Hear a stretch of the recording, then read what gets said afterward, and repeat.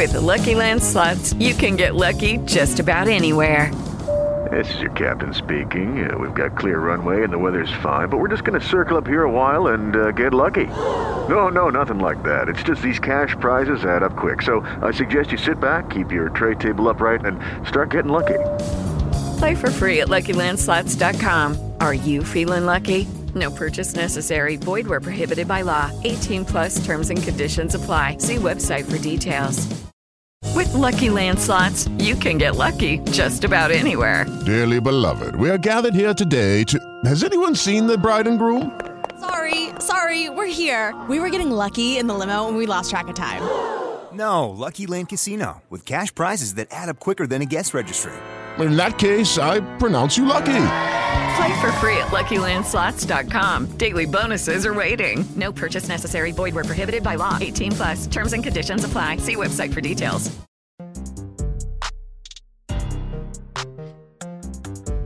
Let's do it.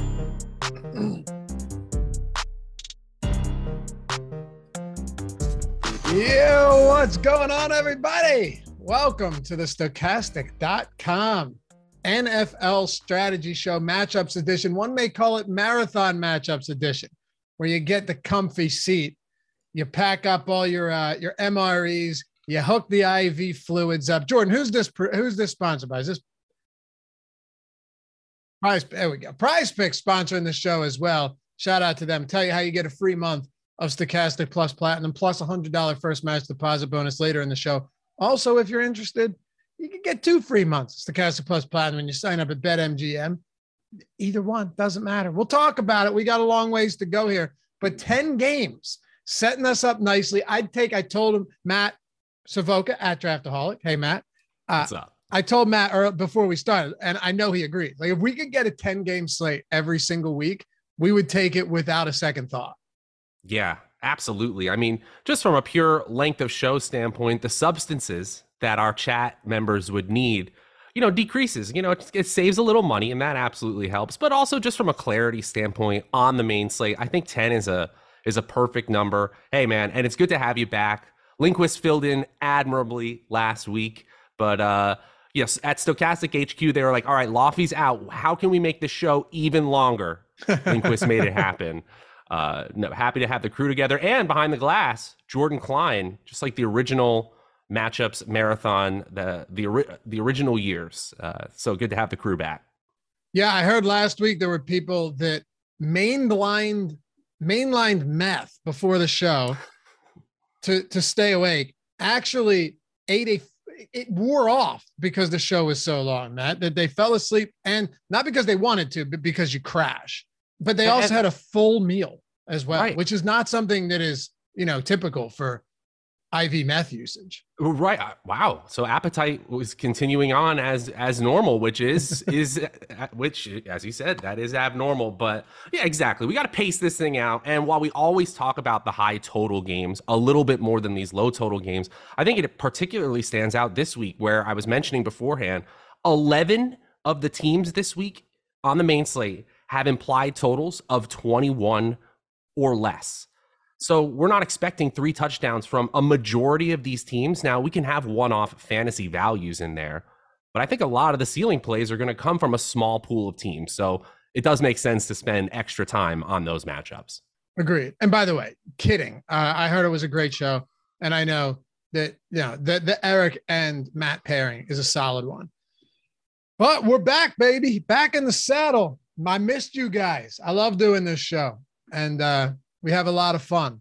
Hit that thumbs up if you haven't done so yet. I know I have. I know Matt has. Have you? I have. I have indeed. It's kind of automatic at this point, right? Mm-hmm. Right. So hit it. Subscribe to the channel. Leave a comment down below if you're listening after the fact. I know the majority of you guys that watch this show are watching after we're live. So we know you're there. We know you podcast listeners too. I also know if you've left a rating and a review yet, and if you've subscribed. I don't, but we would appreciate all that. It takes us a long way. So I appreciate you. Anyway, 10 games, Matt, as we do, was your idea a couple of years ago, and it's stuck. Minnesota and Detroit is at the top of the list because we're starting with the highest total games. We work our way down to some of these shit fests down there. I mean, it's ugly. You talked about the 21 totals, right? But what about the fact that Houston 14.5, Tampa 16.5, Jets 17.5, Ravens expected not to have Lamar 17.5, although I think Huntley is a perfectly reasonable backup. Denver at 17.5. I said it to Matt Kajeski on this morning Showdown Strategy show. They put a 1 where it shouldn't be. Totally agree. That team, in a word, sucks. Dude, the under. I know I've beat this horse since it's, the horse is, there's nothing left but skin but bone at this point. We beat the dead horse here, but the under on Broncos games has been a mortal lock all season long. Doesn't mean every single game they play here on out is going to be, but they are 1-11 to the over this year. 17.5 point implied total actually seems high. Now, I'm not hammering the under because weird stuff can happen, but once again, this game has a 43.5 point total. I know it's the Chiefs. I would still take the under in this game because if it's 30-10, you're still going under. Perfect recipe, great defense that somehow remarkably hasn't given up on the offense yet, and a terrible offense that loses games 10-9. So just throwing it out there, Matt, you mentioned a lot of sub 21 totals, but hold on. Jaguars 18.5, Giants 19. Mm-hmm. There are 8 totals under 19 or below? It's disgusting. And I get it. These are mediocre teams who in 1-score games, some of them have been particularly lucky, New York Giants. But when you actually face a strong defense and a strong defensive line, suddenly these implied totals do not look interesting. We're going to talk about some upside possibilities. Obviously, we have to think about all of these games and players in terms of ranges of outcomes. That's why we have this show. But ultimately, look, the Vegas implied totals are really telling us where to look on a week like this. We do have one game over 50, well over 50, that shootout in Detroit. And then after that, you immediately hit the mid-tier. So we'll hit we'll let you know when we're hitting different tiers of games, but we hit that sludge fest tier, the shit fest tier earlier than we want to this week. And it's only a 10 gamer. So we're going to outline that for you today for sure. Yeah, we're going to have some fun. Let's dig into it. Minnesota. It's funny. So Jeremy had mentioned that, I was on and thanks for watching, man. I was on Al Smizzle's cage match yesterday, and it's a lot of fun. He really built a nice format with that. Check it out if you guys haven't. It was a fun show. He built a cool format there because it's like you can't just build a regular cast. I just fully committed to a tournament lineup and said, fuck it. It's for charity. But we're building these lineups, and it's just 2 of us. Okay. And there's a point to this because we're talking Minnesota, Detroit here, 52.5 point total. We're building these lineups, and I have the second pick. So it goes like him and then Snake for the first round, and then you just trade off 1-1-1-1, right? So I had 2, and then it was just trading picks. So he went with Garrett Wilson. I'm like, dude, I'm going Justin Jefferson and Amon-Ra St. Brown. You can actually build good lineups with both of those guys this week with so much mid-range running back talent. But then by the end of this, one of us has I took Shark and Goff as well, just full out game stack. But then he's got Dalvin Cook. He's also got DeAndre Swift. He's got TJ Hawkinson. If you don't think this game is by far the most appealing on paper, you're crazy. 5.5 point difference between the next closest game this week, Matt. It's pretty nuts. And while Vegas does include their ranges of outcomes, their calculations as well, when we see this big of a teardrop after one game, you can look at this as the way I'm playing this Minnesota-Detroit game defines the way I'm playing this slate, right? Because it is a viable way to just be contrarian in large field tournaments to say, I'm going to play this whole weekend like Minnesota-Detroit disappoints from a fantasy value standpoint. But as you said, there are values all over the place. There are ceiling potential plays all over the place. You got some good narrative plays as well. TJ Hawkinson coming back to Detroit.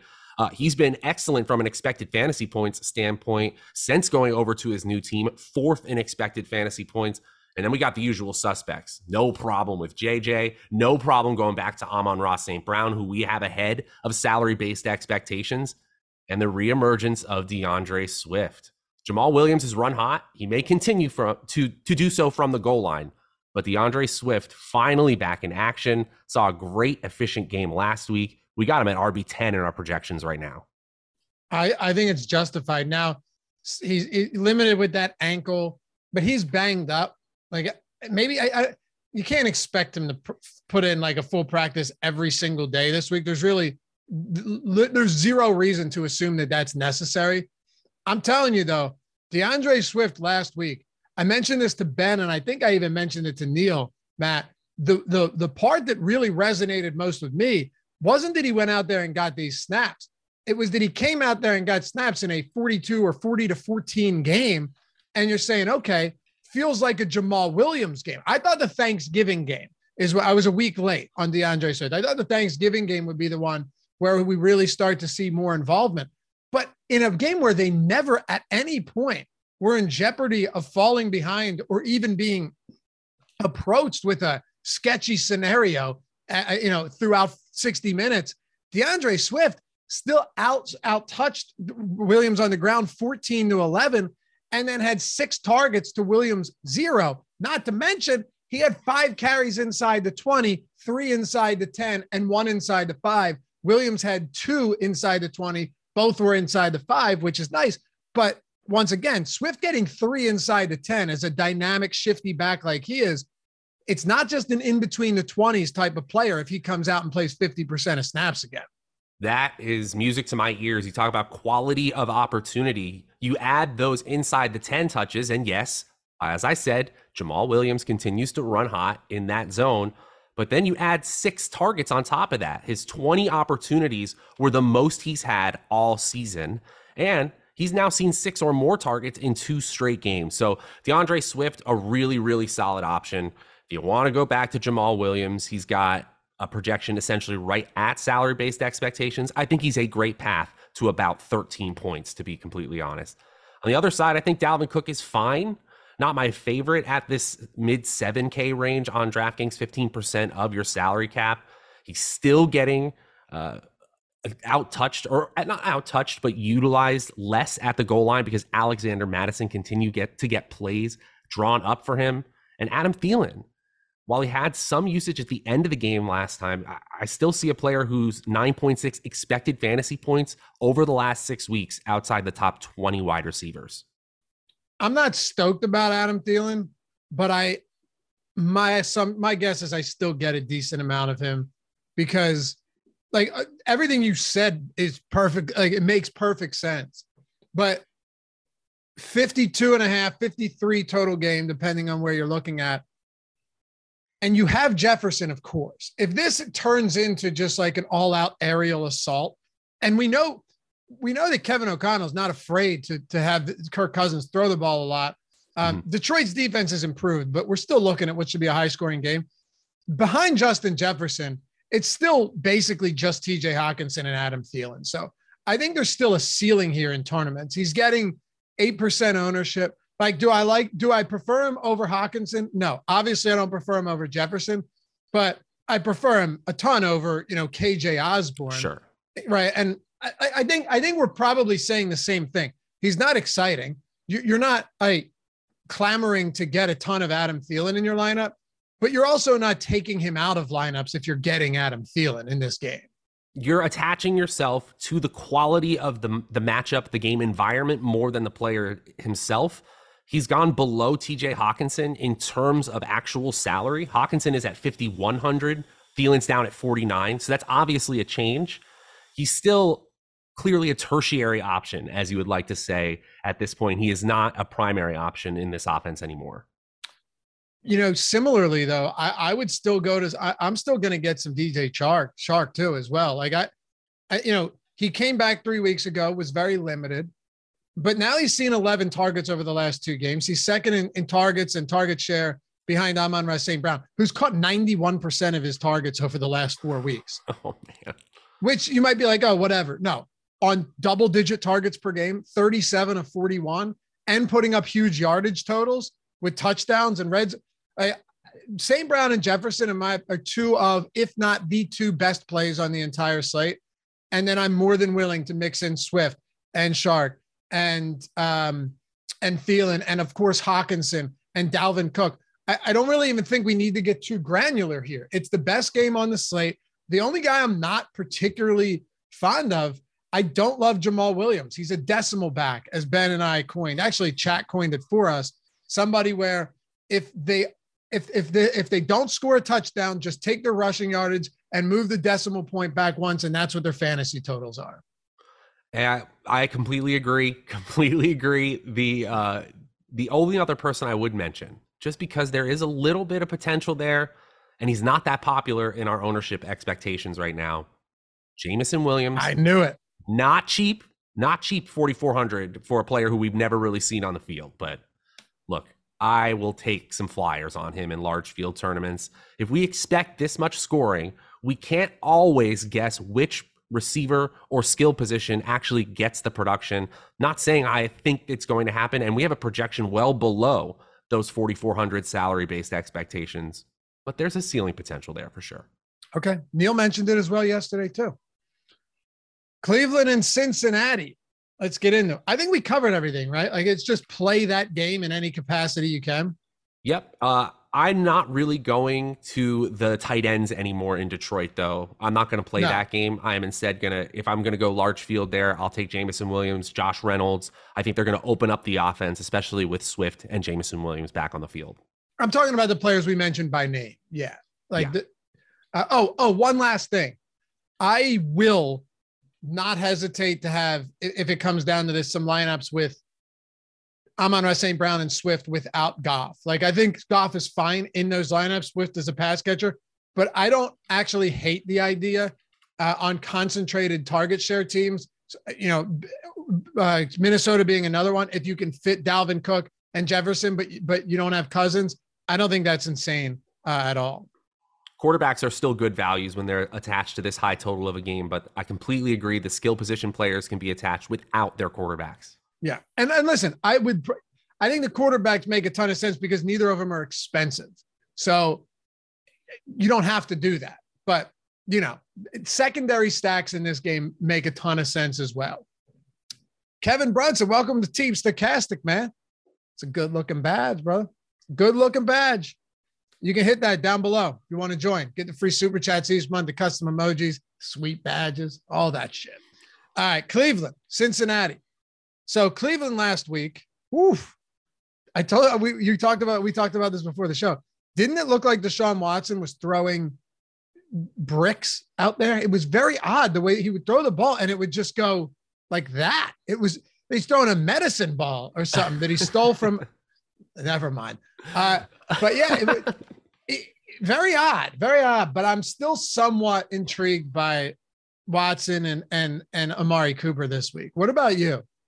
I think Rance said it best in chat. I don't know if actually he's talking about this game, but that's how I feel about it. This is tricky. This is a little bit confusing here because Cincinnati has an offense at this point in the season, especially if Mixon's back, that can push another team out of their comfort zone, especially one that likes to run as much as Cleveland does. If Cleveland's in control here, you know what's happening regardless of who's playing quarterback at this point. I think Deshaun threw 22 times. So even if it looked good, that's not the type of passing volume that's going to usually give tournament winning scores to quarterbacks unless they're rushing a ton. And the expected fantasy points just for this 1 week for Watson would put him at 18th among quarterbacks on this slate. So it's about, can they have the game script that allows Chubb to get going? The implied total would say that they won't. They are underdogs by nearly a touchdown, but I wouldn't rule him out completely. I put him on a list, Chubb, of players that could absolutely still score 30 in adjusted fantasy points allowed.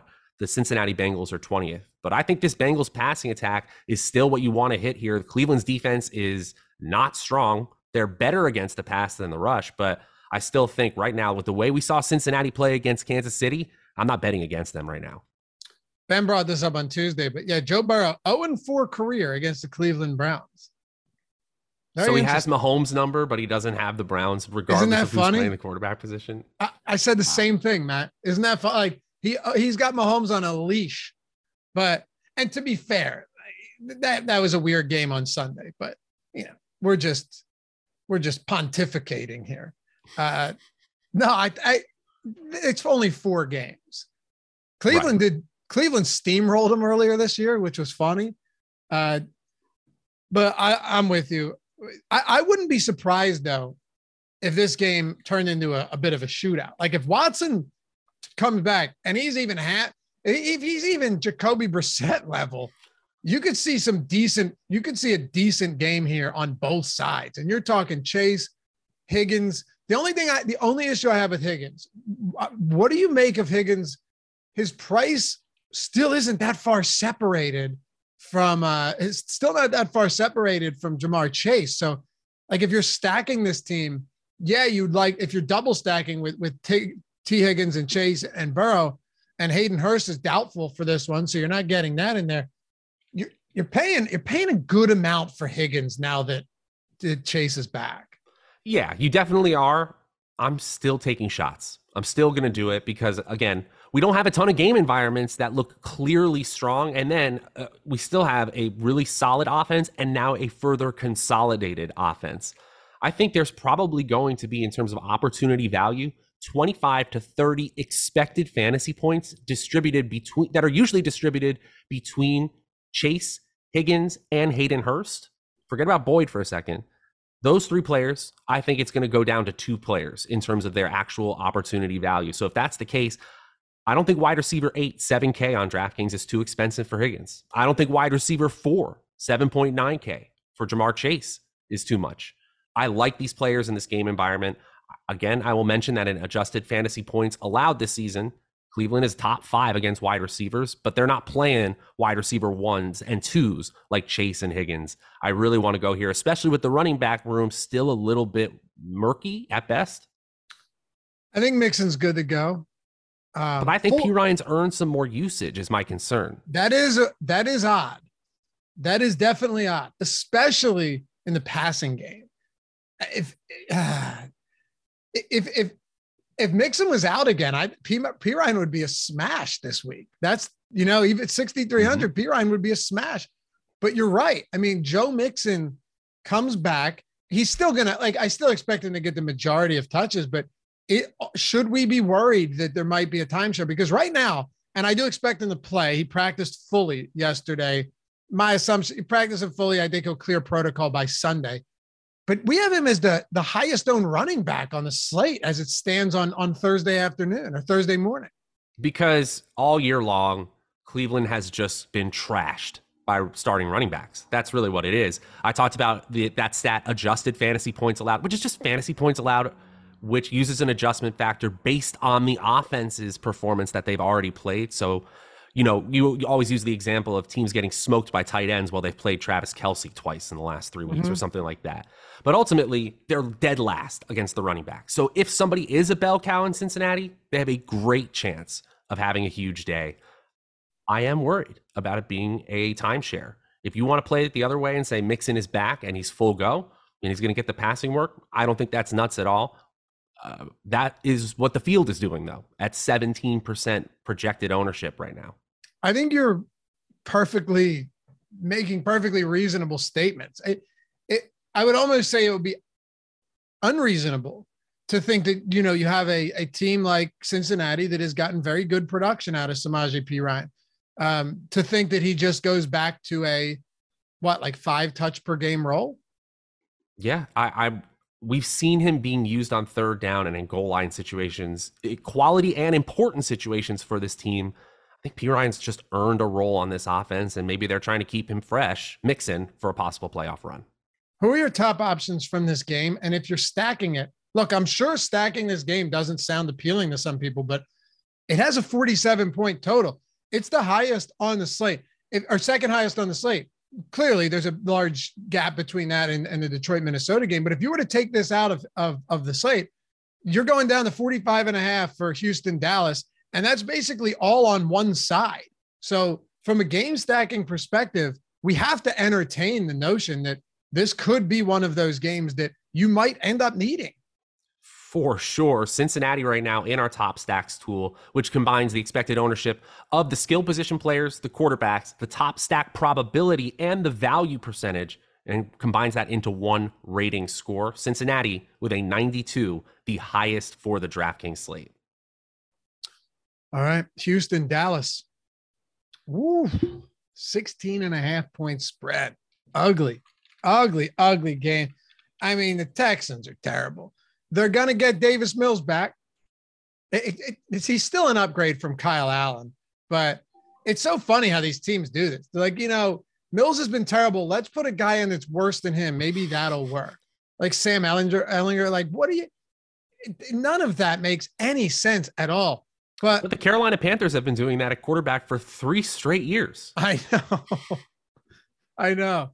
It's nuts.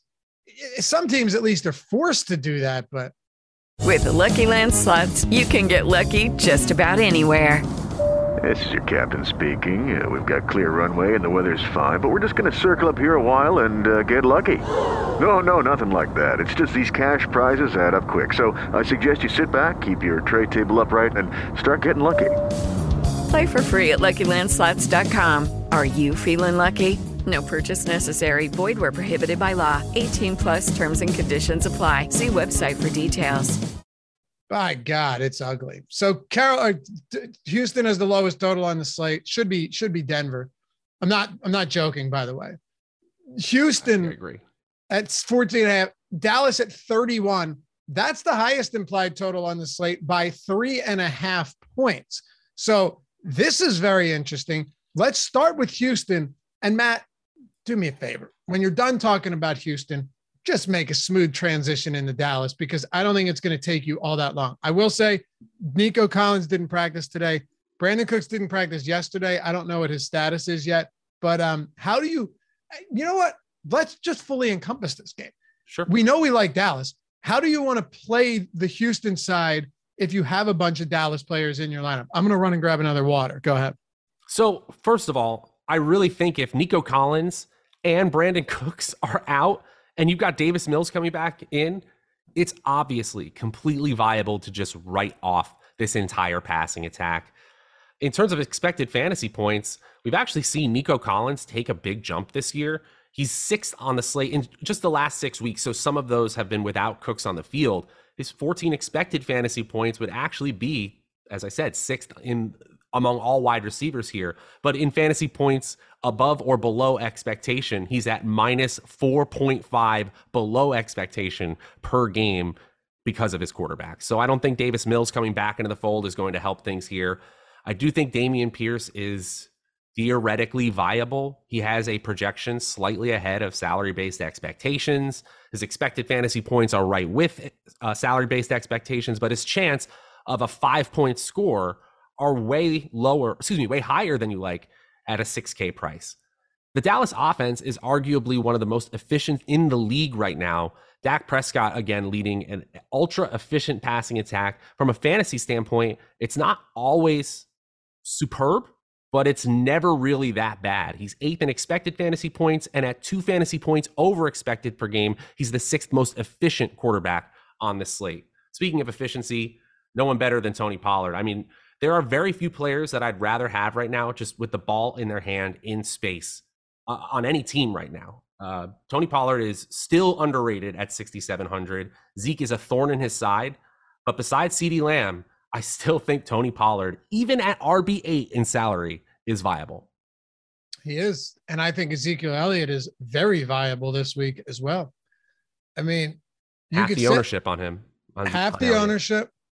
Can we take a look at some comparisons between Pollard and Zeke in the past few weeks? Because Ezekiel Elliott is not somebody that's being phased out of this offense. Unless Jerry Jones doesn't wake up tomorrow morning, and God forbid, but unless he does, they are not going to take their foot off the gas when it comes to Ezekiel Elliott. And of course, Pollard's a better running back. We know that, but that doesn't always matter. That doesn't always matter. I'm not discounting Pollard as a great play. He's obviously a great play. What I'm saying is don't discount Ezekiel Elliott at a discounted price and significantly discounted ownership in a game where they're 17-point favorites, because a lot of Tony Pollard's upside comes from the passing game as well. With Ezekiel Elliott, you don't necessarily need all of that. Is a 2-touchdown game in play and a 17-point spread at home with a 31-point total? You're damn right it is. Last week, Pollard had 2 touchdowns. Zeke had 1. Could easily switch where Zeke has 2 and Tony Pollard has 1. He had 17 attempts last game. He had 20 touches last game. So I'm not saying he's efficient. He doesn't need to be particularly efficient against one of the worst, maybe the worst run defense in the league. He had 2 goal line carries last week. Pollard had 1. He had 3 carries inside the 20. Pollard had 1. So forget about skill for a second and consider everything around this. Ezekiel Elliott could easily finish with like 17 for 100 and 2 touchdowns, and it wouldn't be that shocking, even though he's not that great anymore. Here's something crazy for you. So I always mention expected fantasy points and then the player's relevance, whether they performed above and below that. Over the last 6 weeks, the Dallas running backs combined are 13.5 fantasy points over expectation per game. They're running hot right now. Per game? Per game over the last 6 weeks. So it's just an incredibly efficient offensive attack that also has CeeDee Lamb and Michael Gallup getting stronger. You saw the 2 touchdown game from him despite limited overall opportunity. These are just all viable options. I just think they're in a great spot for obvious reasons. And because we have 4 viable plays, just grabbing 2 of them raises your uniqueness, your chances of not being duped at all. So if you go Pollard, Lamb, Dak, not crazy. I even think in a crazy large field tournament, just largest field, like Millie Maker only, you could draw out a scenario where Pollard and Elliott have really, really solid games. Not very likely, but possible. I agree. In tournaments, I still don't want to play both of them in the same lineup because the opportunity cost there is difficult because there's a lot of great mid-range running backs this week. But I'll have a good amount of all of them. Just want to throw something out here too. John, what's up, man? Always hanging out and chat with us, keeping us company. Said, how many optimal lineups have had guys playing against Houston? Not that many. Don't have to smash to beat the Titans. You're right about that, but hold on a second. Cleveland last week, 27 points, crush them because Houston's just bad. They're going to find ways to give up points. Cleveland's offense was terrible. That was not because Houston's defense was good. All right. Miami scored 30 points in the first half, sat their starters a few minutes into the second half, and it just so happened that the ball was spread around a decent amount. It happens, and that could definitely happen in a game like this. Then you have Washington. They are not, a star-studded offense. Then you have who still put up 23. Then the New York Giants, okay? New York Giants stink. I'm pretty sure Barkley had a nice game. Philly had put up 29. All I'm saying here is that while it hasn't happened, doesn't mean that there's something, innate in Houston's ability to play football and limit the top guys from having big games. So it's what just you just the way described, the games have gone. Go ahead. Yeah, it's our teams finding their way to points, right? That's really what you're saying. Teams are finding ways to points. And so it's probably randomness that individual players aren't finding their way to huge performances. And we have obviously seen some huge performances when you combine a bad team, a bad defense, and a hot offense, which Dallas might be one of the hottest offenses in the league right now. Sometimes ceiling performances happen. I don't know what else to tell you guys. Right. And against this team could definitely happen. Philip Sharp, 47 likes. Come on. Atonement. Hit the like. Yes. Atone for your sins, my friend. There we go. 50 likes. We're doing it. We'll get there. This is a slow play type of show. You know what I mean? Mm-hmm. It's a slow burn. We'll always get there. But yeah, Ezekiel Elliott, and thanks for the support, fellas, for all of you and ladies, for all of you that watch. Ezekiel Elliott, Pollard, CeeDee Lamb. I think Ben put it on Tuesday. He's like, CeeDee Lamb could have 3 touchdowns in the first half, or the ball just gets spread out everywhere else on the ground, and CeeDee Lamb finishes with 5 for 50. It's true. These are games like that. No doubt about it. But I like him. I have no problem with Dalton Schultz. I mean, kind of pick your poison with the Dallas Cowboys, right? Yep. I'm fine with Gallup as well. It's a little bit point chasey. He's still 22nd on the slate in terms of expected fantasy points, but there's a lot of fantasy goodness here that could potentially be, and we're talking about still double digit in terms of opportunity value transferred into a scale we understand. Fantasy points. Schultz, only 6% expected ownership in this game where they have a huge implied total. I think that's a mistake. For all of you, to put this tactfully, insane people who haven't signed up at Prize Picks yet, got your free month of Stochastic Plus Platinum, $120 value, that haven't collected your up to $100 first match deposit bonus, haven't taken advantage of the awesome format they have over there, where you're just building lineups with props. 10x if you hit all 5. Unlike a traditional parlay, if you hit 4 of 5, you still 2x. All different sports, all props too. A lot of props that you're not going to find on traditional books, and especially rules that bend in your favor if you don't hit all 5. You even make money back on 3 of 5. Very cool.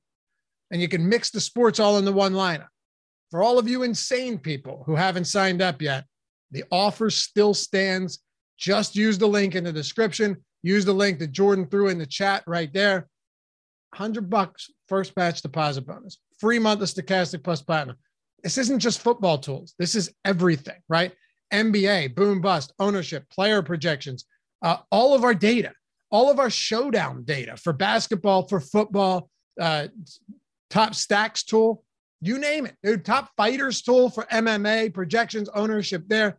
I don't know when NASCAR comes back, but we got that. We got PGA. We got everything. If they have contests out there, we have content. World Cup, college football projections, college basketball, all of that is yours for free when you sign up over at Prize Picks, and you're getting that first match deposit bonus. And you're not, Matt, just signing up on a shitty site where it's like, hey, I only did this to get a free month.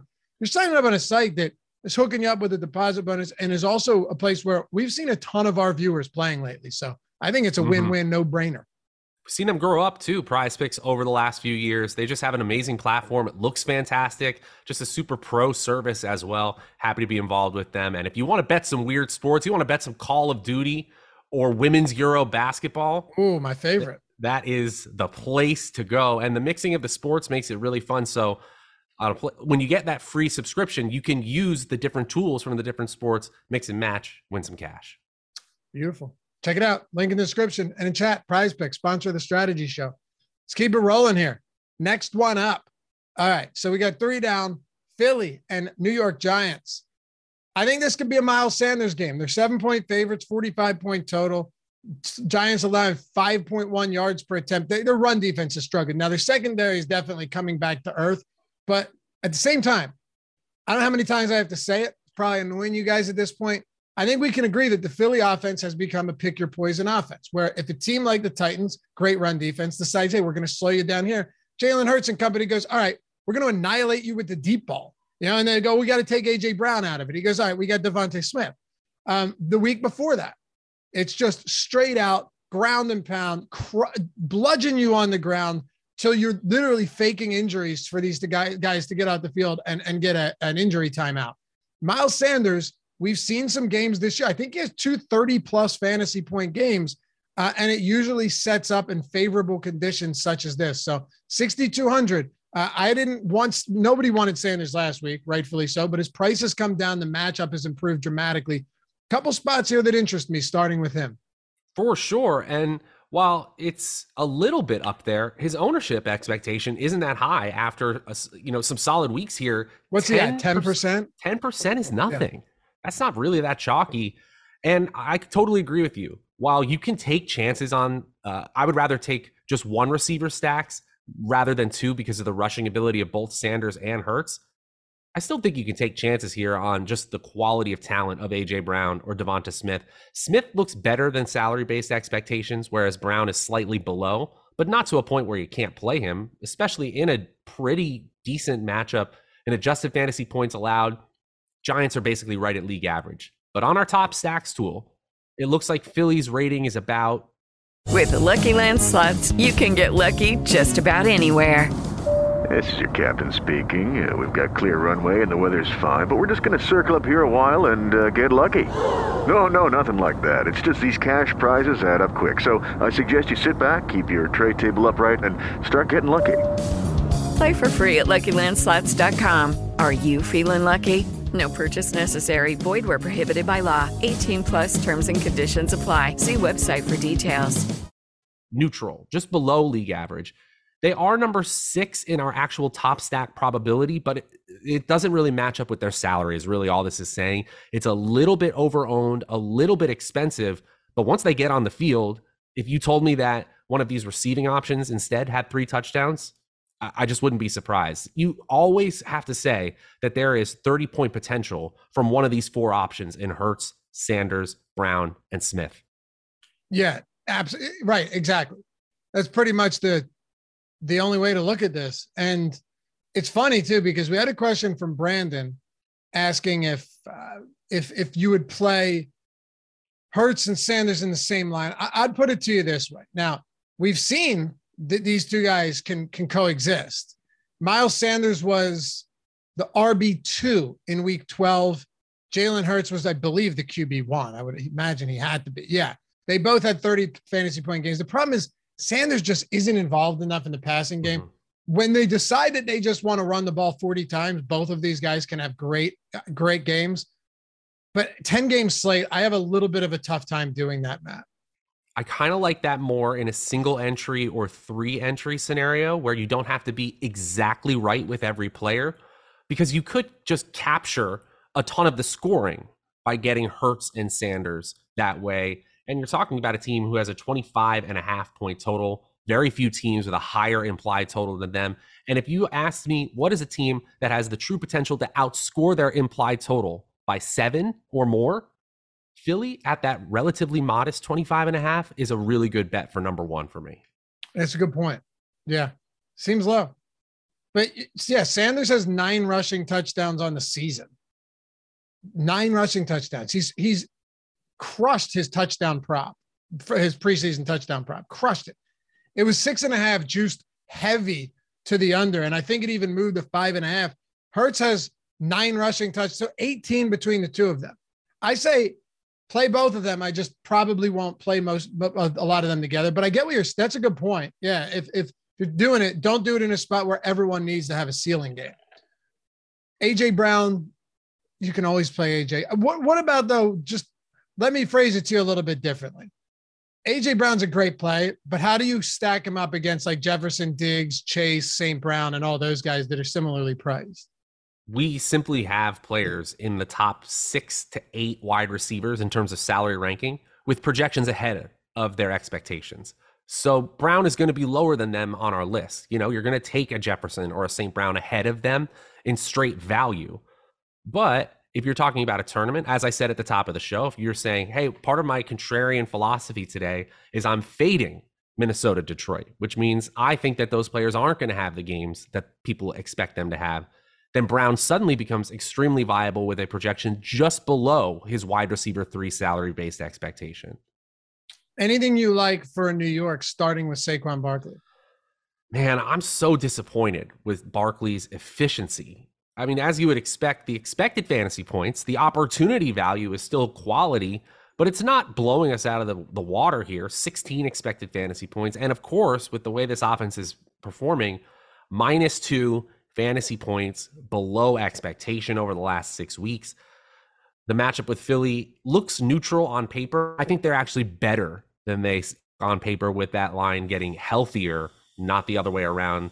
Knock on wood for the Philly playoff, or I should say Super Bowl run. That defensive line is the weak spot that I do actually think that they could cover up. And then in the passing game, I mean, if you want to roll the dice with somebody attached to Daniel Jones, it's not the craziest thing, but it's close to it. I mean, look, I don't have high expectations for anyone beyond Darius Slayton, who actually looks like he might come alive here late in the season. Slayton's look pretty good. It's just a really tough matchup for him against these corners. Right. And he's still at 9.5 expected fantasy points. Yeah. That's like 25 among wide receivers. So it's not like his 5.1K salary looks really juicy. It looks okay. Feels unnecessary. I'm with you. New York Jets. Oh, last question. In the event that Quez Watkins sits, does that move the needle on anything? Like, do you get to any dirt cheap Zach Pascal, or do we just go, all right, we know where the ball should be going. I don't want to get cute, because that's where I'm leaning. large field tournaments, you can put Pascal on your list, but probably not. Yeah, I don't think so. 3,300. Yeah. All right. Keep moving. Jets. I told you, man, our pacing is strong. Mm-hmm. We got Jordan, this how down. about this?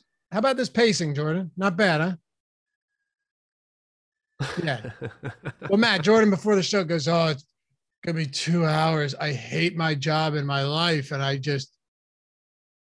That was word for word what he said. Yeah, I thought so. Verbatim. Now, he actually said, I like this show. Me too. New York Jets. Buffalo Bills.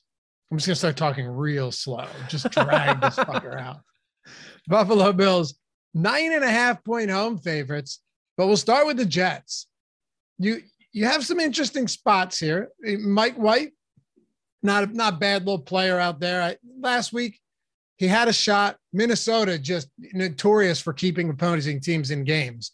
Like they had two drives, one at the goal line and then they didn't convert on fourth down, turnover on downs. Vikings punt, out of their own end zone. Jets get the ball back at the 50 or the 45. They had another chance. Vikings held though, credit to them. But I don't know, dude. This is a weird game to me for the Jets because Tre'Davious White, back for a couple of weeks now, getting more and more integrated into this defense. It's still a good defense. They're getting healthier. Of course, no Von Miller, and you have Michael Carter expected back. So let me present it to you this way. What are your expectations for the backfield now that Donovan Knight has clearly, or Bam Knight has clearly earned the role in this backfield, but Michael Carter returns? And how do you approach the pass catchers with Garrett Wilson looking awesome, but going up in a very difficult matchup? And then your Elijah Moores. And then if Corey Davis, if he plays, you have him. You also have Ty Conklin, who's still involved despite not producing. I think the biggest thing we have to say off the top is that Buffalo's defense is no longer absolutely elite. There are still some metrics like Football Outsiders, defensive DVOA that put them in the top 5, but they're nowhere close to number 1. And most of the metrics I'm looking at, like adjusted fantasy points allowed, put them a little bit closer to league average than you might think. I still think that Mike White's about to get smoked. I do. I've had trouble finding any ways out of thinking that, but that's really what my gut is telling me here. Here are some really positive aspects of Mike White in this offense. The Jets' defense is quality, meaning that he doesn't have to score a ton of points in order to win most games.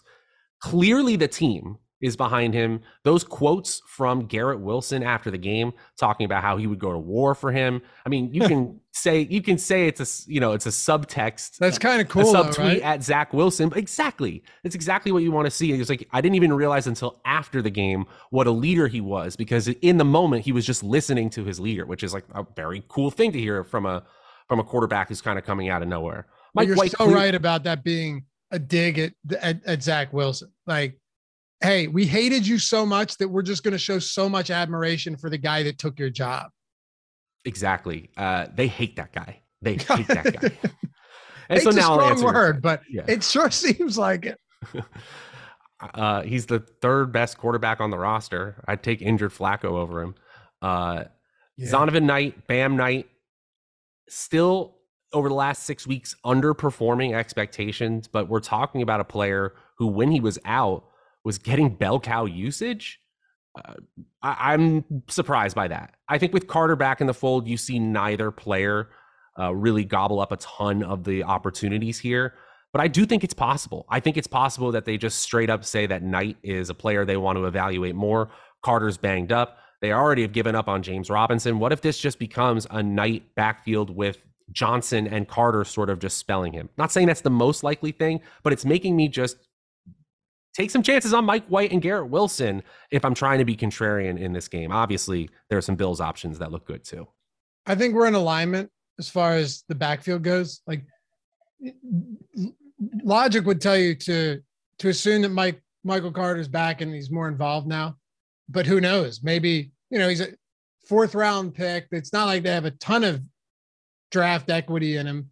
I don't know. I would say the concern for me, though, I could see this ending up being rushing downs going to Knight, passing downs going to Carter, and they just cancel each other out. And I don't like that very much. Not to mention, and we'll get to this game, shortly. I'd rather have Donta Foreman at basically the same price as Knight. I mean, sure, Chuba, and that's assuming that Foreman, who's expected to play, assuming he's on the field, but like Donta Foreman, he is, yes, he's a decimal back. I get that. Yep. But even with Chuba Hubbard healthy, Foreman saw 24 carries last game. Some crazy workloads for him. And I'm not sold on Seattle coming out there and routing them because, well, we'll get to that. But I'm just saying, I think there are still some other reasonably priced running backs. Even if you wanted to pay up for 2 wide receivers, I've done it. I think there are enough reasonably priced, like mid to high 5K, even low 5K, low 6K running backs.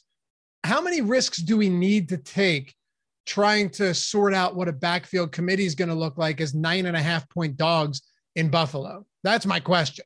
I think we might be toiling at something that ultimately doesn't matter. It might be a little bit much ado about nothing. We can talk about how Bam Knight now has large field potential because of the opportunities he saw, but it probably just becomes a backfield that we don't really have to care about on a full slate. You mentioned Donta Foreman being the top projected player among running backs 5,500 in salary or lower. Bam Knight is 4th, but he's actually the 2nd in terms of projection in that pool because James Cook, who continues to get more usage, actually is 3rd overall, again, of backs in our projections below 5,500 this week. James Cook is so interesting. Are we seeing a changing of the guard here? I think Singletary, and I don't mean, Matt, I didn't mean to interrupt, but I don't mean 80% of snaps every week. What I mean is Singletary stops seeing 80% of snaps every week. And this goes to like a 50-50 or even, a 55-45 to Cook. Singletary has been the route runner of this team in the backfield. He is 5th overall in routes run and 9th in total route participation rate. And he's been relatively efficient this year, Singletary has. He's been 20th in yards per touch, top 25 in evaded tackles per touch, nearly top 20 in yards created past the offensive line blocking. But he's dropping passes. And he dropped a pass early on last week, and that's why he got benched. He got straight benched, and then Cook came in and took valuable opportunity. I think we could see that situation again. Ultimately, I think that Singletary still gets work, but I'm very concerned about Singletary's 31% route participation rate in week 13 compared to 55 the week before that, 48 the week before that, 57 the week before that. That does look like possible signal. And if we get 2 weeks of that and Cook is getting that usage, yeah, it might be the changing of the guard. Yeah, you laid it out perfectly. Like week 12, Singletary ran 33 routes to Cook's 9. And last week, Cook ran 15 to Singletary's 13, but Cook was targeted on 6 of 15 and caught all 6 of them. With the Lucky Land Slots, you can get lucky just about anywhere. This is your captain speaking. We've got clear runway and the weather's fine, but we're just going to circle up here a while and get lucky. No, nothing like that. It's just these cash prizes add up quick. So I suggest you sit back, keep your tray table upright, and start getting lucky. Play for free at LuckyLandSlots.com. Are you feeling lucky? No purchase necessary. Void where prohibited by law. 18+ terms and conditions apply. See website for details. Yeah, that might be the way to look at it. The way that you're approaching this, not to say that Singletary's phased out entirely of the passing game, but they spent the day 2 pick on Cook, right? Like James Cook is a 2nd round pick. These are Super Bowl contenders. They're going to put the guy that's best for the team out there. And if it just so happens to be a rookie who took some time to get acclimated and he's their best pass catching back, then he's their best pass catching. Shit, man, in week 1, we saw them throwing passes to Zach Moss. So clearly you don't love Singletary as your pass catching back. I don't hate Cook at all. In the 9.5-point favorites, bad weather, low 30s with snow in Buffalo.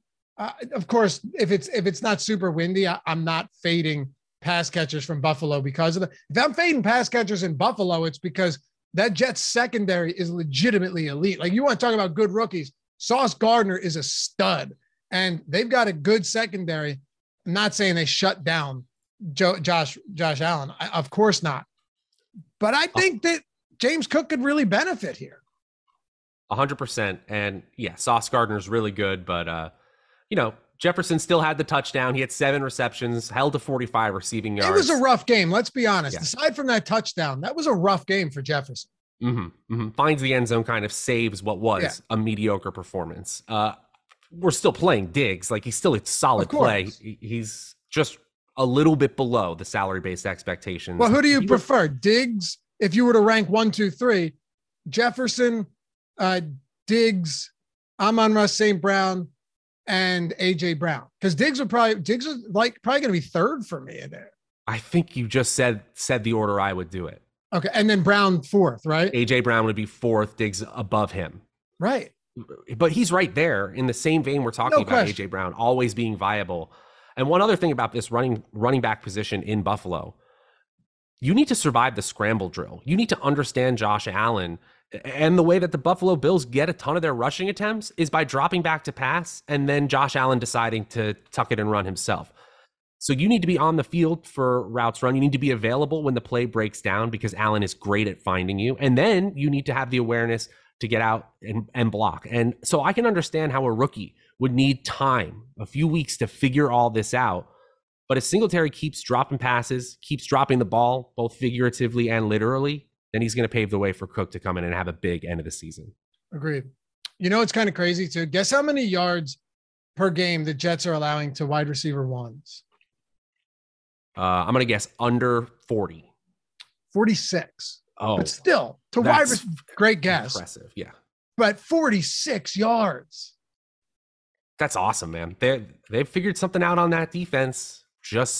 And that's why it's so exciting, right? Because now they don't look like frauds with White in the backfield. Imagine if this team had Breece. I'm sorry, with this defense, Breece Hall, and figuring out the quarterback position in Garrett Wilson. I know. Breece Hall, I remember doing all the betting videos on this after he went down and really listen, they're still playing decent football, but really stressing that Breece Hall's not a typical running back. Like this guy, we saw him 3 weeks in a row break games wide open, you know? The game he left. I mean, he left us with a parting shot against Denver, right? That beautiful run down the sideline. Yeah. Yeah, it was a huge bummer. How about if the Detroit Lions, first of all, they could run the table or not even, they could still make the playoffs even if they lose a game after starting 1-6. What happens? Because remember, they have the Rams first round pick. Okay. Yeah. Rams have theirs. So all of the 3 teams that had swapped first round picks, Seattle or Denver, New Orleans, and the Rams, they're all bottom 5 right now. And you've got Seattle that's not locked in, but right now, if the season ended today, would be in the playoffs. Eagles would be in the playoffs, and the Lions have a shot. What happens if the Lions, they're already looking better, right? You got Jameson Williams, who hasn't even really played yet. Amon-Ra St. Brown, Swift. Sorry to go off topic here, but this fascinates me. And a defense that still, not great, but Aiden Hutchinson's going to be a monster. They're getting better, right? They're clearly showing improvement week over week. If they have a top 3 pick and now you can draft the franchise quarterback, this team is going to be good for years to come. I'm concerned though, Laffy. I'm concerned that Goff has played too well. No way, Matt. I hope. No way. I think there could be some in the building that say, we're rolling with Goff. He earned it. Since really the week before they started this win streak, or at least 4 out of 5 they've won now. They scored 27 points against the Miami Dolphins, who put up 31 against them. And they've scored, since that point, 27 or more in every single game, except for 2 where they scored 25 and 15. I mean, this is a team that's putting up points. I don't know what to tell you. I think they should do exactly what you just said. I think there is a chance now in Detroit that they trade down to 11 or 12 and start to stock up on a defense that is finding their way but needs more playmakers. Let them draft a quarterback and have Goff start the season. Who cares? I love it. What about Geno Smith? Does Seattle with a top 5 pick not draft a quarterback? Or do they draft one and say, all right, Geno, you played your way into, getting the shot and this first crack at this in 2023? This is going to be a fun offseason to figure that out. I do think both teams, if you're asking me what I would do in their draft war room, I'd say take the quarterback.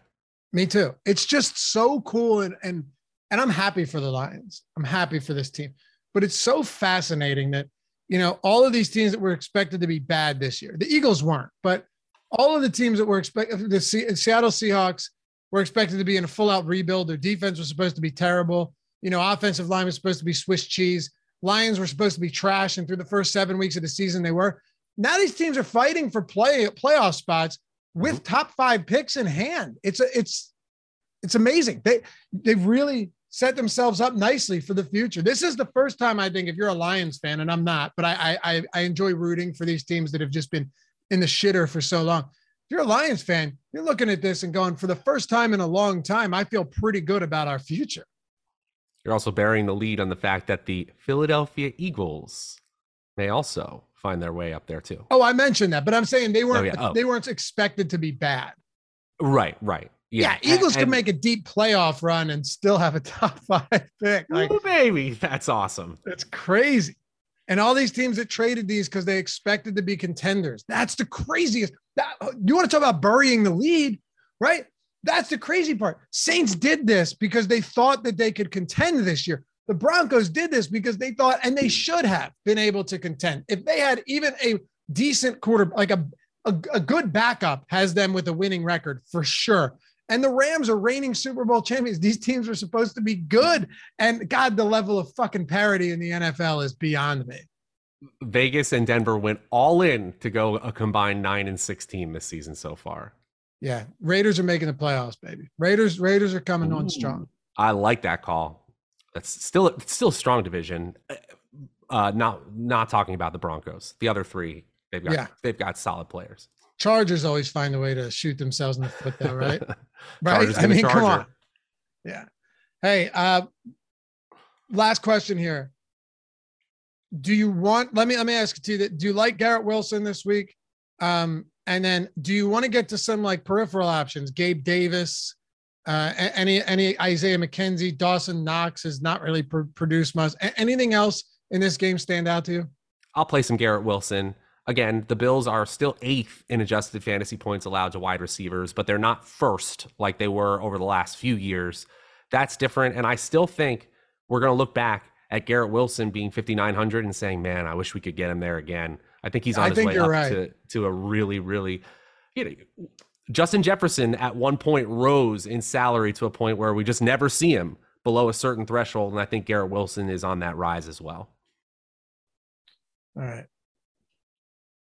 What is Paper Lion? I think he means Paper Tiger, but I don't know. Maybe Paper Lions suited better since they play in the same division. Okay. Kansas City and Denver.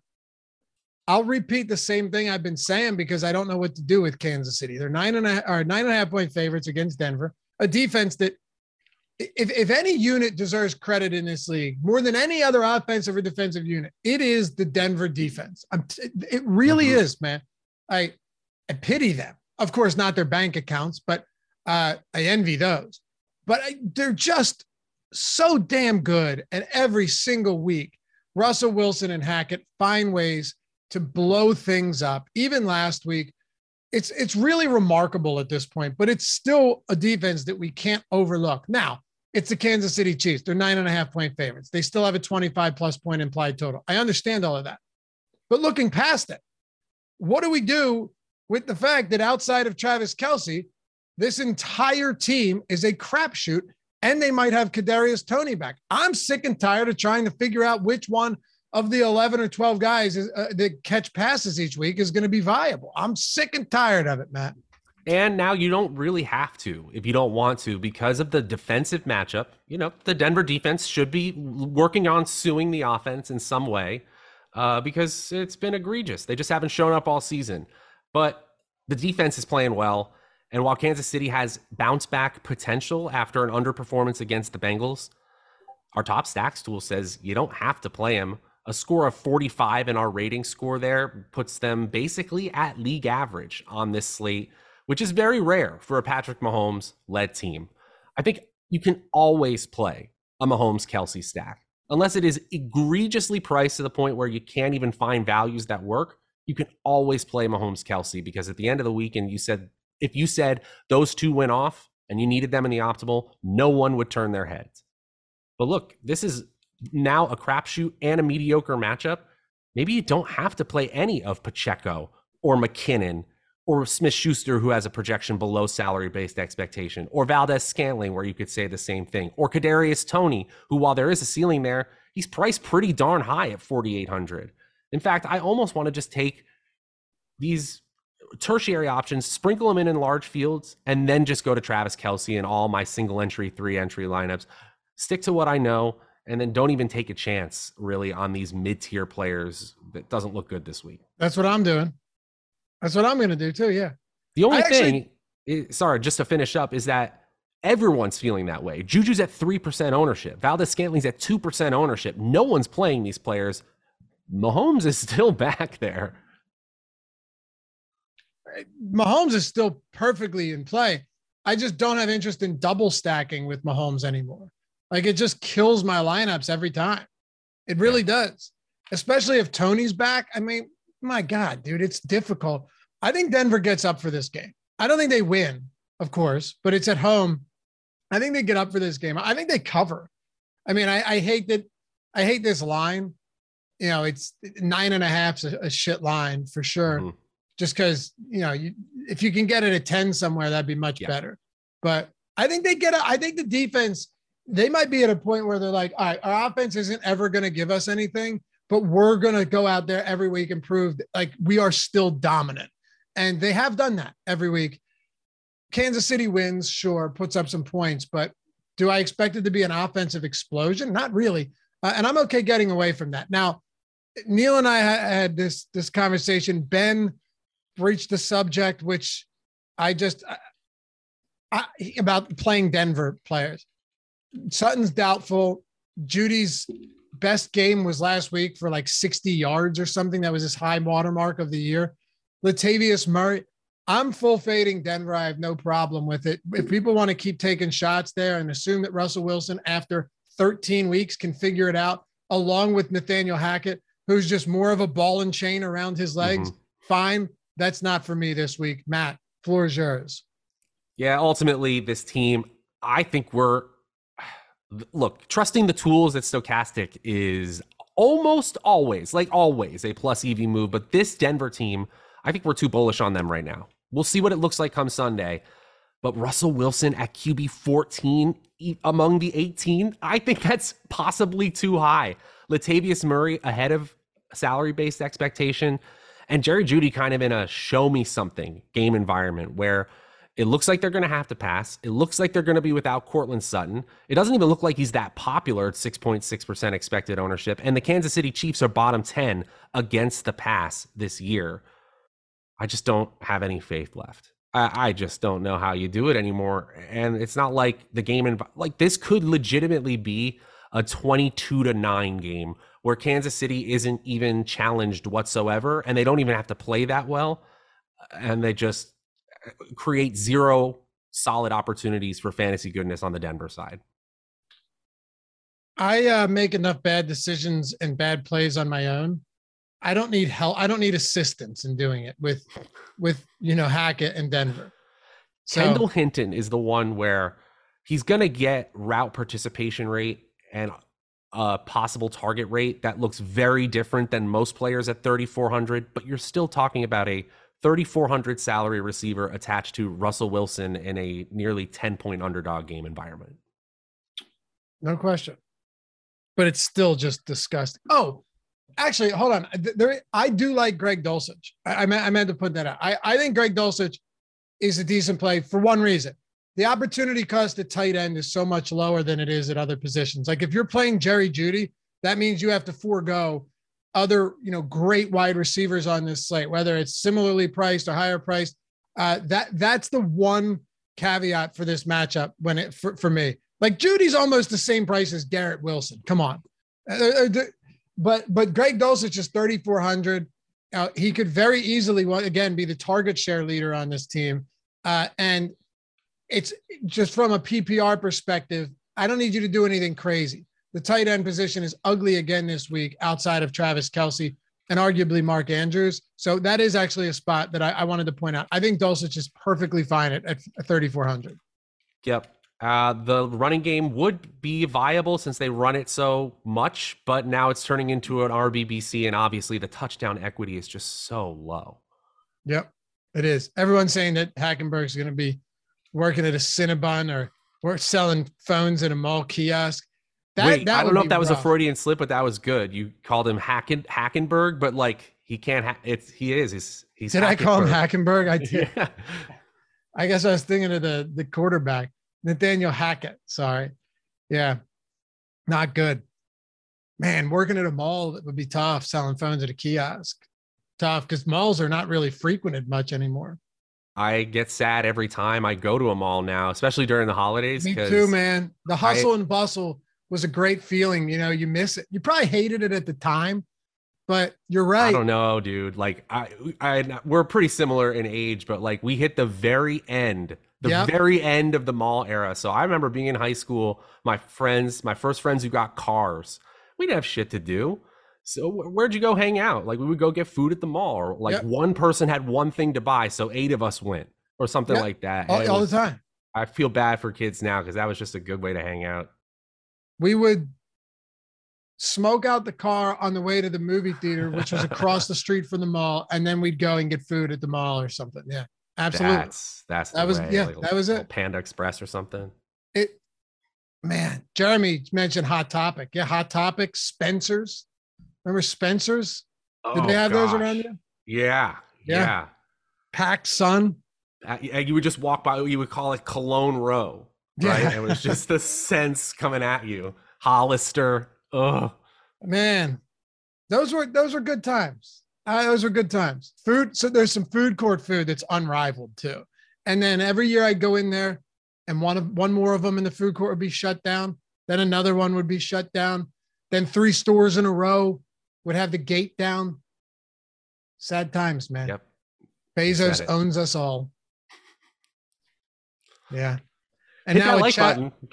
now at Chat GPT, you and I aren't even going to be needed anymore soon enough. That shit is crazy. I've been messing with it. Me too. And I was telling my buddies to look at it. I said, it's simply remarkable and it's scary as shit. We've hit the hockey stick, the S curve in the AI innovation. What's it going to look like in 2 years, 5 years? It's going to be fun. Fun, but I have a 2-year-old daughter almost, and it scares me. I'll be completely honest with you. I have some trepidation there, but it is impressive. It is impressive stuff. Carolina, Seattle. Carolina 4-point dog. Only 4 points. That should tell you guys something right there. Yours should perk up when you see that 4-point favorites or 4-point home favorites. I honestly think D'Onta Foreman is fine here, 5,400. Like if this game is close, the one risk you run is that it gets out of hand. But hey, J.C. Horn, nice little quarterback back there. Brian Burns, that fella's good. This defense is respectable. I'm not saying they're elite. They are respectable though.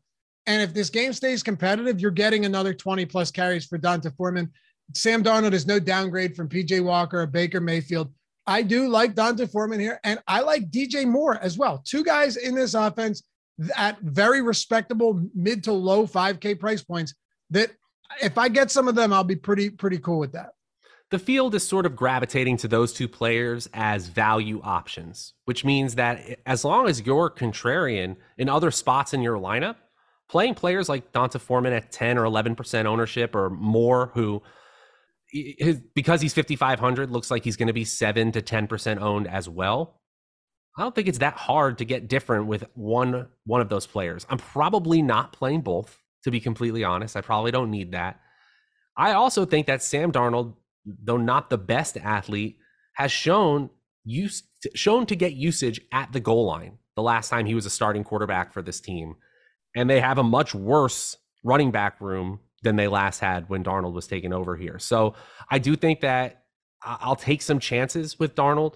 I like Foreman and Moore as value options, but I'm probably leaving the rest of this Carolina Panthers team be. I don't really need to get to Laviska Shenault, although I will say that he is one of our top options under 3,500. We're still talking about a projection of like 7-8 points, a most likely outcome in that kind of range. Right. Yeah, I'll leave everything as well. if D'Onta Foreman does end up sitting, like he tentatively expects to play, but if he does end up sitting, Chuba Hubbard is very, very, very reasonable here because Steve Wilks could say whatever he wants about timeshares. He said that when Chuba Hubbard was out, and then D'Onta Foreman just got all of the work. I don't think Blackshear gets more than just spell opportunities behind Chuba Hubbard. 4,800. That's really not bad. D'Onta Foreman, I've been saying this for years, is not a bad running back. Like he's not he's not great, but he's fine. And listen, who cares about running? Go back and look at all the teams recently in the past, like 15 years that have won Super Bowls and find more than one team with a high paid elite running back. No joke. Right. It doesn't happen. You could put Foreman on the Eagles right now and it wouldn't change their odds. Like take him over. And I'm a big fan of Miles Sanders. You put him on the Eagles right now and it doesn't change a damn thing. That's I'm saying it's not an indictment on Sanders, but it's saying that Foreman's good enough in a decent offense. Chuba Hubbard, we haven't really seen much from the guy. He was expected to be a higher draft pick than he was. Then he had that bad season. But at the same time, at 4,800, if Chuba Hubbard ends up being the lead back, you're looking at probably, 65, 70% of snaps and 80% of carries on a team that wants to run the football. So that's at least worth monitoring throughout the week. He'll be a value for sure if Foreman can't go. We're still talking about a team with not a very high implied total of 20. That's a huge total on this slate. Fair enough. But again, if you're talking about a sub 5K player who is going to get a majority of his team's touches, we're always interested, but just expect that ownership to rise meteorically. Hey, Justin, you're always in chat with really, really good stat tidbits. And you had another one that I literally have on my list here, that their pass defense in Seattle has not been good. And if they can be pushed, we've kind of outlined a way that it could happen, then we could get Seattle, who has been one of the most pass-happy teams and is now missing possibly their top running back, or at least he's banged up, could be very, very pass-heavy in this game. I like Geno. I like DK. I like Lockett. All have projections right at salary-based expectations. Look at what our top stacks tool has right now for their rating. Right there with the Kansas City Chiefs. So like top 10, not fantastic, but I think I might actually like that a little bit better than our tools do. Metcalf and Lockett are still both under 10% expected ownership. I think the matchup is really good. The Carolina Panthers are 25th in adjusted fantasy points allowed to the receiving course. I like them this week too. I kind of like this game in a weird way. Nobody's overly pricey. And people had mentioned too that Foreman's going to be chalky. I think it depends kind of how you would classify chalk this week, right? Because you have 1, 2, 3, 4, 5, 6, 7 backs between 9 and 13% projected ownership. It's really spread out. We have nobody above 16%. You know what I mean, Matt? Like from 8% to 16% ownership, you're talking like 15 or 11 or 12 different running backs. So he'll be owned, but I wouldn't call that chalky at 10%. Kind of what you were saying about Sanders earlier in the show. It is definitively not a play the best plays kind of week, right? Because there just seems to be a little bit more murkiness, a little bit more confusion than we sometimes have on these bigger main slates where the field kind of gravitates around certain backs. It's a little flatter this week. So I don't think Ken Walker plays. I don't know if DJ Dallas plays. With the Lucky Land Slots, you can get lucky just about anywhere. This is your captain speaking. We've got clear runway and the weather's fine, but we're just going to circle up here a while and get lucky. No, nothing like that. It's just these cash prizes add up quick. So I suggest you sit back, keep your tray table upright, and start getting lucky. Play for free at LuckyLandSlots.com. Are you feeling lucky? No purchase necessary. Void where prohibited by law. 18+ terms and conditions apply. See website for details. If both of them sit, do you look towards Tony Jones here? And I would guess that they call Wayne Gallman up. That's why they signed into the practice squad. It only makes sense that they're assuming that there's potential that these guys both miss. But, God, dude. I mean, yuck. Am I right? I guess if both of them are out, yes. If Dallas plays and Walker is out, I'm fading this backfield. That's how I'm approaching it. I think that's very reasonable. Just remember that Carolina's 25th against passing attacks, 26th in adjusted fantasy points allowed against rushing attacks. So if somebody does get all the carries here or all the opportunity in the backfield, they should be viable. We've seen Pete Carroll offenses do this in the past. If you remember Thomas Rawls coming out of literally nowhere, getting like a 30 carry game when no one even knew his name. So don't completely rule it out, but that's the way I'm feeling. Just give me more of the passing attack. And Justin said, wouldn't it be Homer? Yeah, he's questionable too. Yeah. I know it was an illness. So I guess, yeah, if all those guys are out, but the truth is we've seen this before where the top back was out and it was just an ugly timeshare, like just kind of gross between Dallas and Homer. We saw that a couple of times last year, I believe, and the year prior. I don't know. You guys can do what you want with that one. But yeah, I would say if Foreman's out, Chuba Hubbard's more appealing to me than if Walker's out, as Seattle is, because with Carolina, I don't think you're getting any timeshare risk there. All right. 3 games to go, Matt. And I don't think I want to give some love to Noah Fant, but that's the only other thing I want to say. Ahead. I'll play Fant at 5% expected ownership. Again, we kind of like this game environment, a little sneaky shootout potential. We got a projection ahead of salary-based expectation. He's on my list. Yeah. All right. 3 games. One more thing, though. I told you guys about the free month of Prize Picks earlier. Prize Picks isn't available in every state. If it's not available in your state, BetMGM probably is. And, geez, aren't you lucky? You don't just get 1 month of Stochastic Plus Platinum when you sign up using the link in the description or the one in chat. Take $10. Very simple. Can be more if you want. Only has to be $10. Put it on any game, any bet, whatever it is. After that settles, 2 free months of Stochastic Plus Platinum, $240 value. I mean, come on now. It's an insane no-brainer opportunity. Plus, up to $1,000 risk-free bet. Not either or. It's both.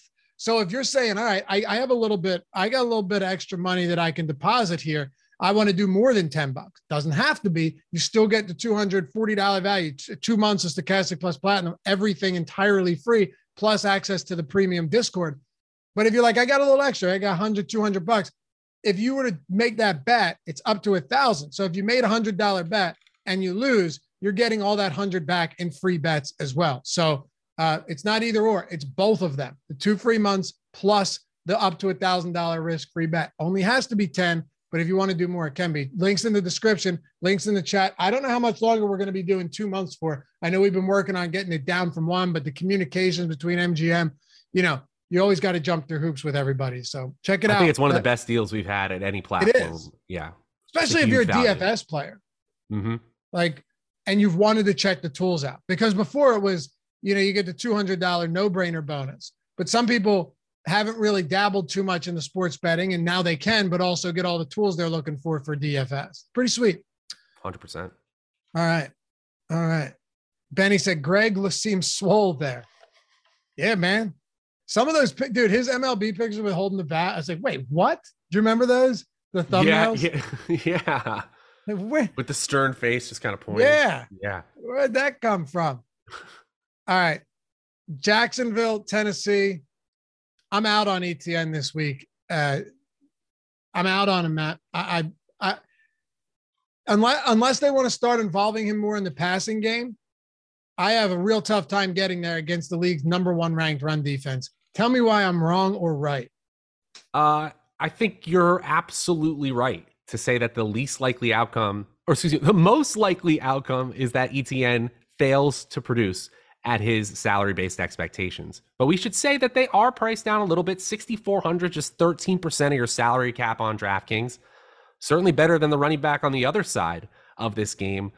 But with Lawrence banged up and a risk of missing this game, ETN also not 100%. I'm worried that this foot injury has to do with the repaired foot last year. They might start to wind down these top players in Jacksonville and start to think towards next season. Look, if you're looking for a Tennessee team to be bad against the run, they really haven't been. They're 6th best in adjusted fantasy points allowed to the running back. They're much worse against the pass attack. So while I don't have a lot of faith in the Jacksonville Jaguars passing attack, it does look like that would be the place to go against the Titans. Are you looking at Kirk, Zay Jones? Anyone specific you like there? If Lawrence plays, I actually have a little love for Zay Jones. Can't speak all of a sudden. His expected fantasy points inside the top 20 wide receivers on this slate. Kirk is a little expensive at 6,600. I'd rather have him down at like 62, 61, but he's still pretty popular. I'll get there if Lawrence plays. All right. Let's go, baby. It's time to talk about Chig Okonkwo. He's great, man. He's awesome. He's awesome. I drafted him in the cage match yesterday. I said, we're going full out committed to tournament style. Let's go. 2700. No joke. I was in a bar on Sunday watching the games, and Chig Okonkwo made another great play, which, by the way, like half the time he gets the ball in his hands, he's just breaking tackles, breaking things wide open. Yep. It's just not that often. I'm talking about him so fervently. And it's this guy, Chig Okonkwo. The whole bar is watching, and I realize all these heads have turned. And they're just like, listen to me rant about Chig Okonkwo at the bar. That's awesome. Yeah, man. He's good. He's a big play guy, and I love it. And Treylon Burks isn't practicing either. My guess is after his lights were knocked out, somehow held onto that ball, after everything went dark. It's going to take a little while to fully illuminate inside there. And the truth is, I love Treylon Burks. I still think it was a bad trade, and I think Tennessee ownership would agree after firing John Robinson the day after A.J. Brown smoked them. But even if Burks is in, I think Okonkwo is totally reasonable. Like, Robert Woods has shown nothing all year. Westbrook-Ikhine is who we know he is, right? Like, he's not just going to be this magic spark and turn things on. He had the big game against Denver, but that's because they sold out to stop Derrick Henry. And we'll get to Derrick Henry. But I think Okonkwo at 2,700, is it a boom bust? Yes, of course. He could do nothing. And it's not like Austin Hooper is nothing anymore either. But I can't help but look at this team and go, you need some splat. You need some big plays. You need a guy that can make plays like Jelani Woods. And then they just don't go to him the next game. Maybe he was still hurt because he was questionable. But Okonkwo at 2,700 at a bad position, why not take a risk at tight end where I can get below minimum salary for wide receiver by 300? I get $1,300 below a minimum running back, which they don't exist anyway, and have a shot at getting, a 40-yard touchdown or something on a team that is completely devoid of other weapons in the passing game. 100% agree. And Robert Woods is nearly double the salary of Chig Okonkwo. And I would not say that he is double the likelihood of having a ceiling performance here. I'm fine with it. I think if Burks played, he would probably be a pretty interesting option, but I agree. I don't think he's going to play at all, which means that Woods and Westbrook-Ikhine become largest of large field tournament options. Otherwise, I really like this call. I thought I was going to have to bring him up, but to start off here, I'm happy to see it. He is one of my favorite contrarian plays at the tight end position, but we're kind of burying the lead, of course. Derrick Henry is running back quick. One. Bridgeline said, Chig, yeah, he averages 4 fantasy points. Dude, he could obviously have a bad game here. Right. But if that is the only thing you're looking at, and not the fact that he has back-to-back 5-target games, back-to-back games where his route participation has increased and is, really narrowed the gap with Austin Hooper, not looking at the fact that Treylon Burks is probably going to be out and Robert Woods has nothing left in the tank, or the fact that he has, ready for this, over his last 5 games, here are his long receptions: 41, 17, 31, 41, 48. It's not surprising to see his target share more than double over the last 2 weeks. Granted, it's going from 2 to 5 and then 5. But if I want to take shots on a cheap tight end, don't give me the guy that might have 2 for 20 and hopefully a touchdown inside the 5. Give me the guy that could break a couple long receptions off on a team that desperately needs production in the passing game. 3.57 yards per route run this year for Chig Okonkwo. For reference, Cooper Kupp had 2.7 yards per route run before he was injured. Justin Jefferson at 2.77. 3.5 is insanity. Like, if he got more volume, it would go down, but that is just insane efficiency. Yeah. And neither of us expect this type of, 40 plus yard reception every game, obviously. But the point is that he's showing that he's probably someone you want to involve more.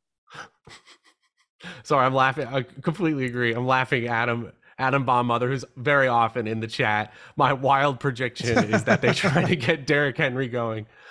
There's maybe. Your cue, Matt. It's December. They're playing the Jaguars. Maybe we're done with the logic. That's it. He's not too expensive. He's actually at running back 3 in salary, $7,900. We've got him at running back 1. At this salary, if he hits anything over 24 points, you're feeling pretty darn good. And we've seen 30-point potential out of him in these types of game environments.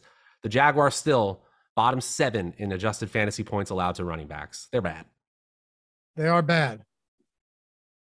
They are bad. I mean, if there's a get right game, it's going to be this one. Henry's decimated this team in the past.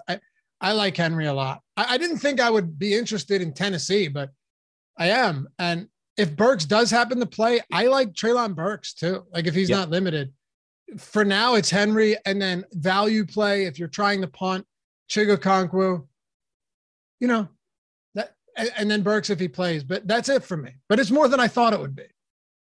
Yeah, if you want a run back option that's not Chig, you could get Evan Ingram on the other side. Got involved last week. Still just 5.2 expected fantasy points per game. But if you're talking large field, trying to attach yourself to this game, maybe you have Henry on the other side. I don't think that's crazy either. No. And yeah, last thing on Chig. Matt and I are both, I want to just really preface it like he could be terrible. But people were playing Harrison Bryant last week too. Like Harrison Bryant needs a touchdown to not destroy you. And how many times are we playing those tight ends every single week? Right. And the salary is right more than anything too, right? This is valuable options when you're talking about this low in the salary pool and big playability, because those two things usually don't combine. Right. Wait a second. Chigokonkwo had a 96 percentile 40-yard dash. The guy's a beast. I know, but he's 243 pounds. Right. So he really is a hybrid player. For sure. In this vein that obviously totally different draft stock. Okonkwo was drafted at the end of the 4th round with a compensatory pick, but like Kyle Pitts or even like a Mike Gesicki type player who doesn't spend a whole lot of time in line. He's only at 6.4 routes run per game. We're talking about a low probability option, but we're just talking about the small signals we're seeing. Yeah. Yeah. It's fun to watch him though. All right. Let's talk about Baltimore and Pittsburgh. I might take some shots on Huntley this week. Mark Andrews. I had talked to Ben. I said, dude, this is Deshaun Jackson's 60-yard touchdown week. He said, there's no way that happens. I said, fine, 50. But they just signed him to the active roster. Pittsburgh's biggest weakness on defense is giving up the deep plays through the air. Aside from that, they're pretty sturdy. So I think you'll at least see some shots from D-Jax. I'll have a couple Millie Maker lineups with Deshaun Jackson in there. I'm telling you right now, I will. Sounds crazy. I get it, but I've done crazier. But Huntley and Mark Andrews obviously are the two that stand out. And Andrews has actually performed very, very well with Tyler Huntley at quarterback. What are you doing with Baltimore? That's actually the way I think I might play this, is that he locks on to one receiver. So I might be a little bit over the field on Mark Andrews. Not hard to do. Like if you're playing 20 lineups, 2 Mark Andrews lineups gets you over the field. That's something I'll go to. He hasn't been great over the last few weeks, -4 fantasy points below expectation. But if you look at that opportunity value, it's up there with all the tight ends, except for Travis Kelce on the slate, obviously. It's still really, really solid compared to the rest of his position. You got an RBBC likely in the Baltimore backfield. And we do have some speed into Marcus Robinson and Devin Duvernay. I like the call that in large field tournaments, you'll just say, hey, maybe Huntley just chucks it up a few times. Don't forget about DeMarcus Robinson either, though. He's got some pretty good big play potential and is expecting just 3% ownership. Oh, Pittsburgh. Dude, I'm I know Najee's looked better from a volume standpoint lately. Jaylen Warren came back and didn't really play, which was a little bit surprising. But there's still so many good running backs this week. 37-point total. George Pickens, everyone's waiting, and I think it'll come because he is actually very good. But in this offense, it's very, very hit or miss. Yeah. Deontay Johnson's just a possession guy right now. If you get 6 for 50, or that's a good guy. Like, Freiermuth's probably the one guy that stands out to me the most. But like, if I ended up not having a lot of Pittsburgh at all, I'm not going to go into the 1 o'clock, look at my exposures and be like, oh my God, I don't have enough Pittsburgh. Baltimore's defense really figuring it out second half of the season. They're now 8th in adjusted fantasy points allowed to quarterbacks, 5th against running backs, and 11th against opposing wide receiver cores. And it's not like this offensive passing attack is a world beater yet, at least. I do think Kenny Pickett has some potential here, but we're still talking about a player who's scoring 5 points below expectation per game over his last 6 weeks. And I don't like that George Pickens is already squeaky wheeling this situation. Like, you just came onto the scene, bro. I don't think that I don't think that he should be complaining about target share. I agree with him, but I just don't think that that is a situation that's going to fly very well in a still veteran-led Mike Tomlin locker room. So I actually have a little bit more Deontay Johnson than I expected right now. We have a projection ahead of salary-based expectation. We have the expected fantasy points still much higher than George Pickens. And I know he drops passes. I know it feels like this team doesn't score points, but that's the way I'm leaning right now. I don't think you're crazy to play Najee. He's not one of my favorites this week. So if you're asking me if it's anyone, it's Deontay Johnson. And of course, at 2,800, you can play the Steelers defense. I think it's going to be popular, even more popular than our ownership projections say right now. I don't love it either. I wouldn't be surprised if Huntley has a decent game. I think there's ceiling potential there for Baltimore. Me too. I do. Me too. Huntley's not Lamar. Lamar Jackson hasn't been Lamar Jackson this year either, but Huntley Andrews does not bother me at all because you're getting a really cheap quarterback. So paying that premium at tight end, that makes you different. You mentioned the ownership. That makes you really different. If Huntley has a big rushing game, like if Huntley rushes for 80 and a touchdown, and then anything he does through the air, blocking on the Mark Andrews, I think it's viable. It's viable because he's so much cheaper than Lamar would be. He's like $2,600 cheaper than Lamar would be in a spot like this. And still nobody's playing him. And still no one's playing him. Yeah. Mm-hmm. All right. Tampa, San Francisco. Let's wrap it up with this fun game. Game of the week, friends. But hey, before we do, first off, appreciate you guys. 100 likes on the nose. You know, this is one where a lot of people that want to watch during it. They have, a solid constitution, Matt, or just absolutely no time or plenty of time. But we thank you for that. Also, those of you that watch after the fact, appreciate you too. If you want to take advantage of everything down below too, like I said, 2 free months of Stochastic plus Platinum, $1,000 risk-free bet with BetMGM. Just follow the super easy. Deposit $10, bet on anything. Prize Picks, free month of Stochastic plus Platinum, $120 value, $100 first match deposit bonus, sick place to play.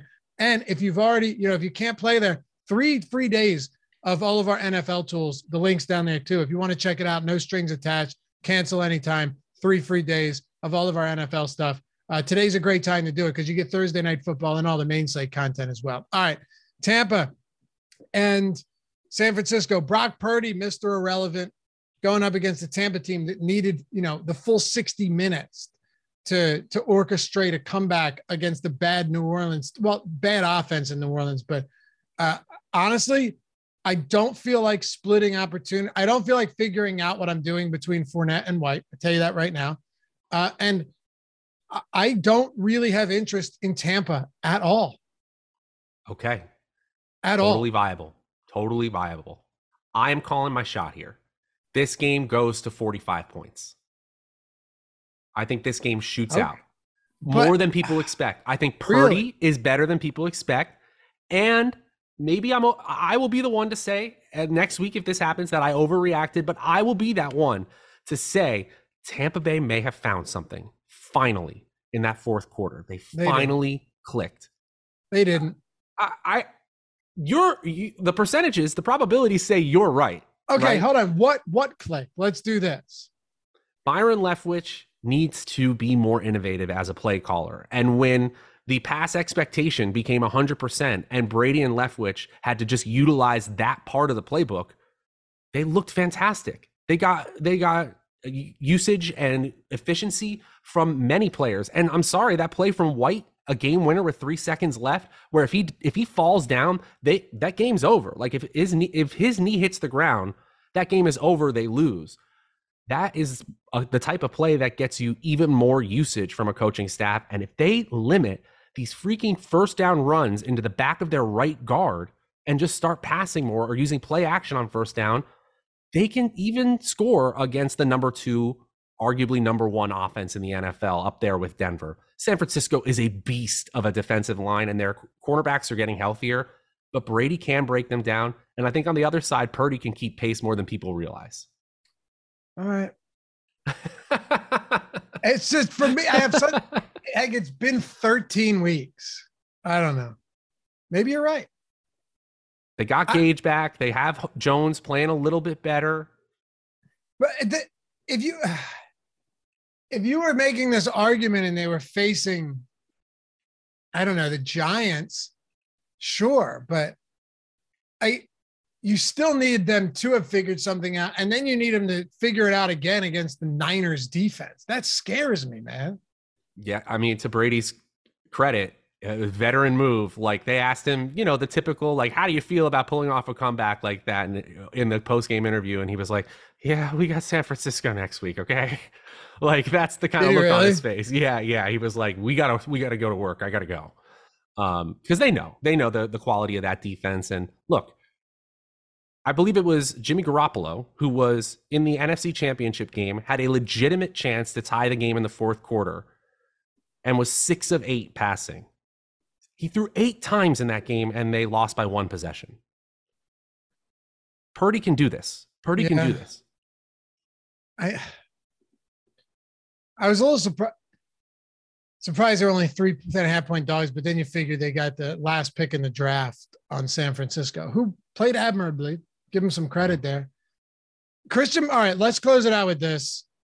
Again, appreciate you guys watching.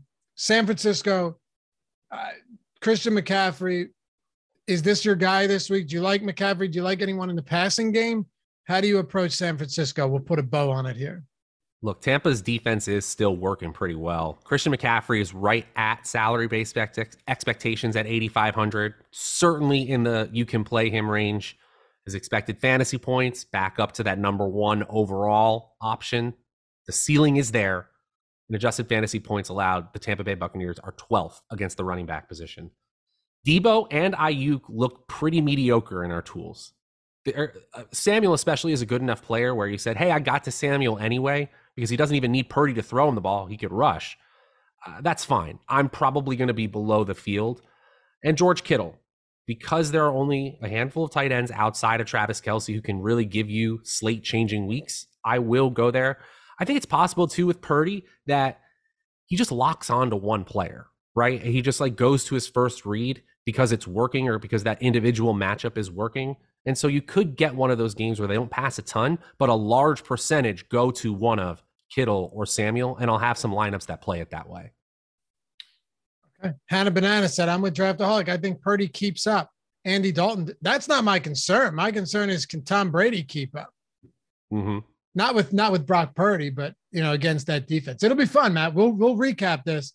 This will be fun to talk about because national game, right? This is supposed to be it. Appreciate you guys. Follow Matt at Draftaholic on Twitter. Me at Laffy_D. You see it right there. LOUGHY_D. Always got to spell that one out. It can be confusing since my last name's Loughran. And what? What'd you do? Whoa. And shout out to Jordan Klein. Yeah, I guess. Producing this show. Shout out. Really appreciate just the pure surgical precision that he takes behind the virtual glass.